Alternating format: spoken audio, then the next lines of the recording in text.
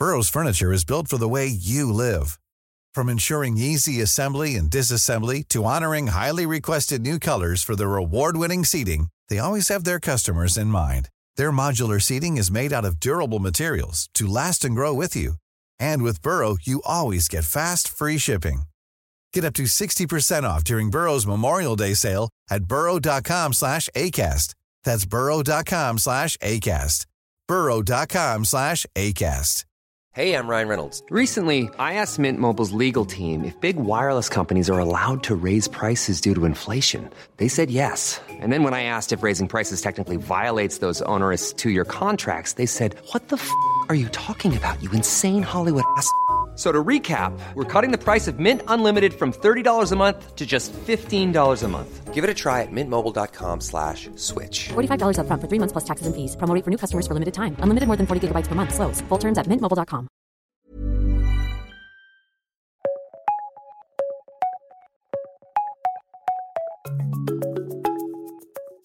The far right takes over protests calling for a ceasefire in Gaza and then an end to anti-Semitism in France. Iceland gets ready for a volcanic eruption, and we hear a motor neurone disease sufferer speak in his own voice 3 years after losing it. I'm Jenny Barsby, and The World in 10 brings you the big stories of the day, explained and analysed by the Times of London.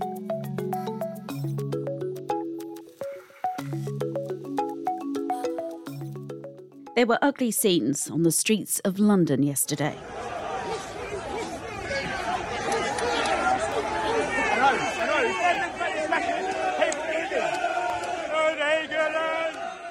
What you're hearing are the sounds of far-right protesters clashing with the police. This happened just around the corner from Armistice Day commemorations, which these protesters claim they were there to protect from pro-Palestinian demonstrators.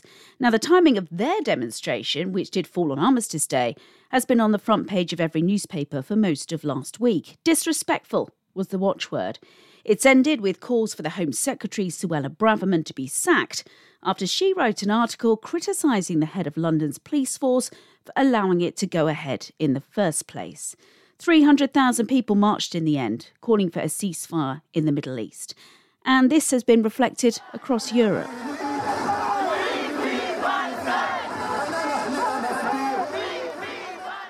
From Washington to Milan, as you can hear, tens of thousands marched last week calling for a ceasefire.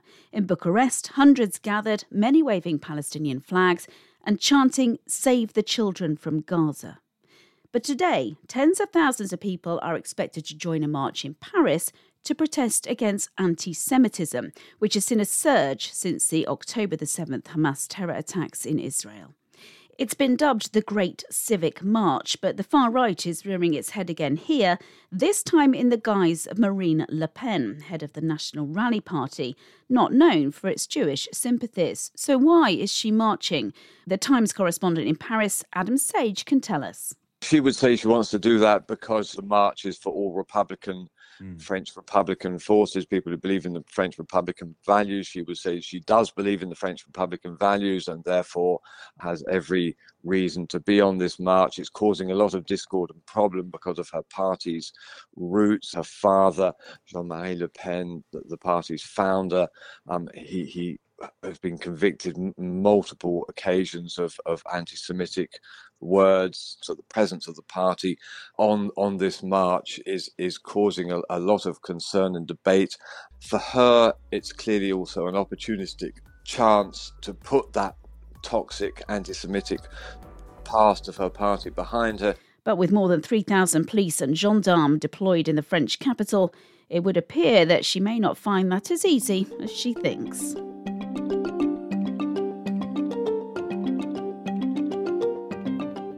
Let me take you back to last summer, when President Joe Biden signed into law one of the most significant pieces of gun legislation in 30 years, the bipartisan Safer Communities Act.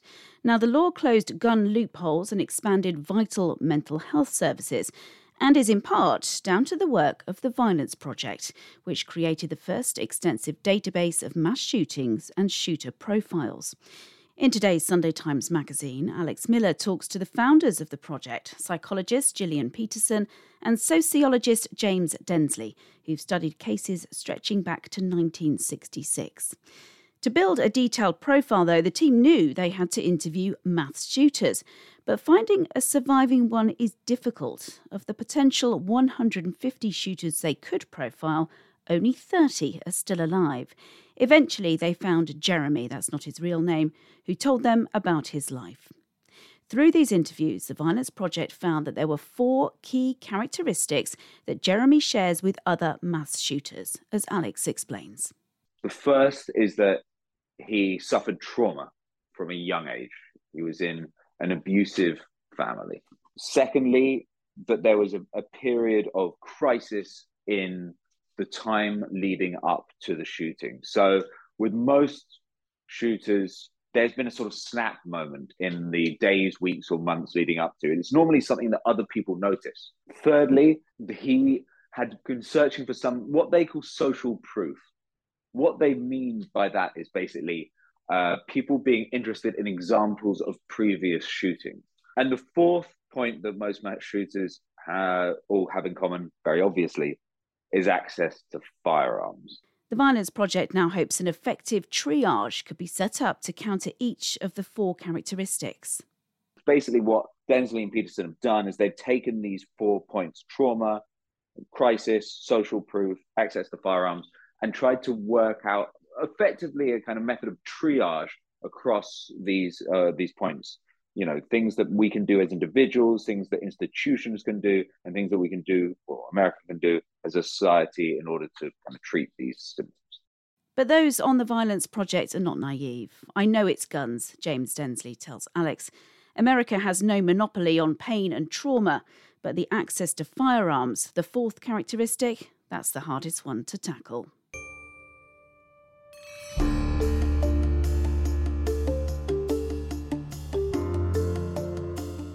Now to Iceland, where a state of emergency has been declared over fears of a major volcanic eruption which could take place within hours. It's after a series of earthquakes that shook the southwest of the country and could be felt in the capital, Reykjavik. Now, since October the 25th, Iceland has experienced heightened seismic activity around Mount Torbjörn, with more than 2,300 quakes recorded.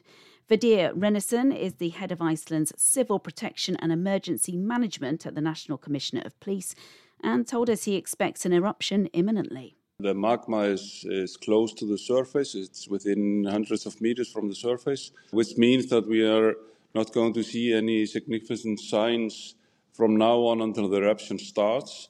So it could be within hours, but most likely scenario, it will be on land and the volcano eruption would produce a lot of lava. That's what we are looking at the moment.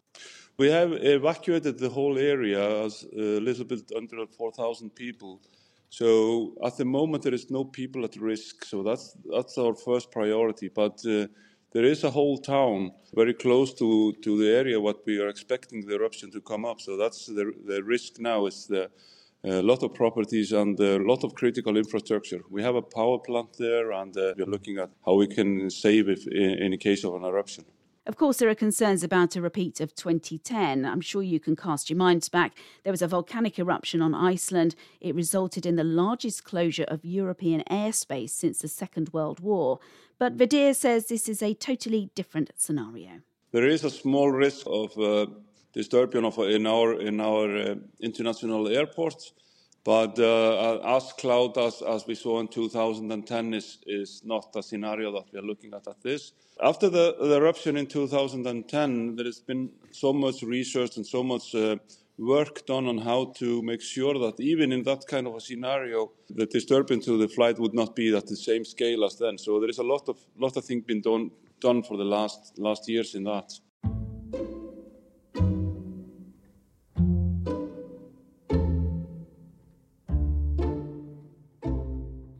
OK, I want to play you something now, and then I have a question for you. I just want to say to the best fans in the world, thank you from the bottom of my heart. Your underlying support from all the rugby league family makes without doubt the greatest game in the world. I am determined to live a normal life no matter how debilitating it is. I hope people find it inspirational and that no matter how it affects me, I will never give in. So the question is, do you think what you've just heard was a real person or AI? Well, it's a bit of both, to be honest. The voice you're hearing belongs to Rob Burrows. He's a former England Rugby League player who was diagnosed with motor neurone disease in 2019 and who hasn't been able to speak for 3 years now. Yet despite this, he became the first non-verbal person to present a podcast. His first interview was with footballer Wayne Rooney. So how was this all achieved? Well, Louise Eccles, the Times Consumer Affairs editor, drills down into the detail in her article, but it involves staff at the Edinburgh-based voice tech business Speak Unique, listening to hours of Rob's post-match interviews from his time as a rugby player, then sifting through all of that audio to come up with just 1 hour of clear recordings that they could use to create a realistic voice. I think sometimes we hear so much about the dangers of AI, we forget just how amazing the technology is and the good it can do. Rob's words say it all, really. It has, he said, freed a still sharp brain stuck inside a rusting cage. Thank you for your time today. The top world stories in 10 with the Times of London.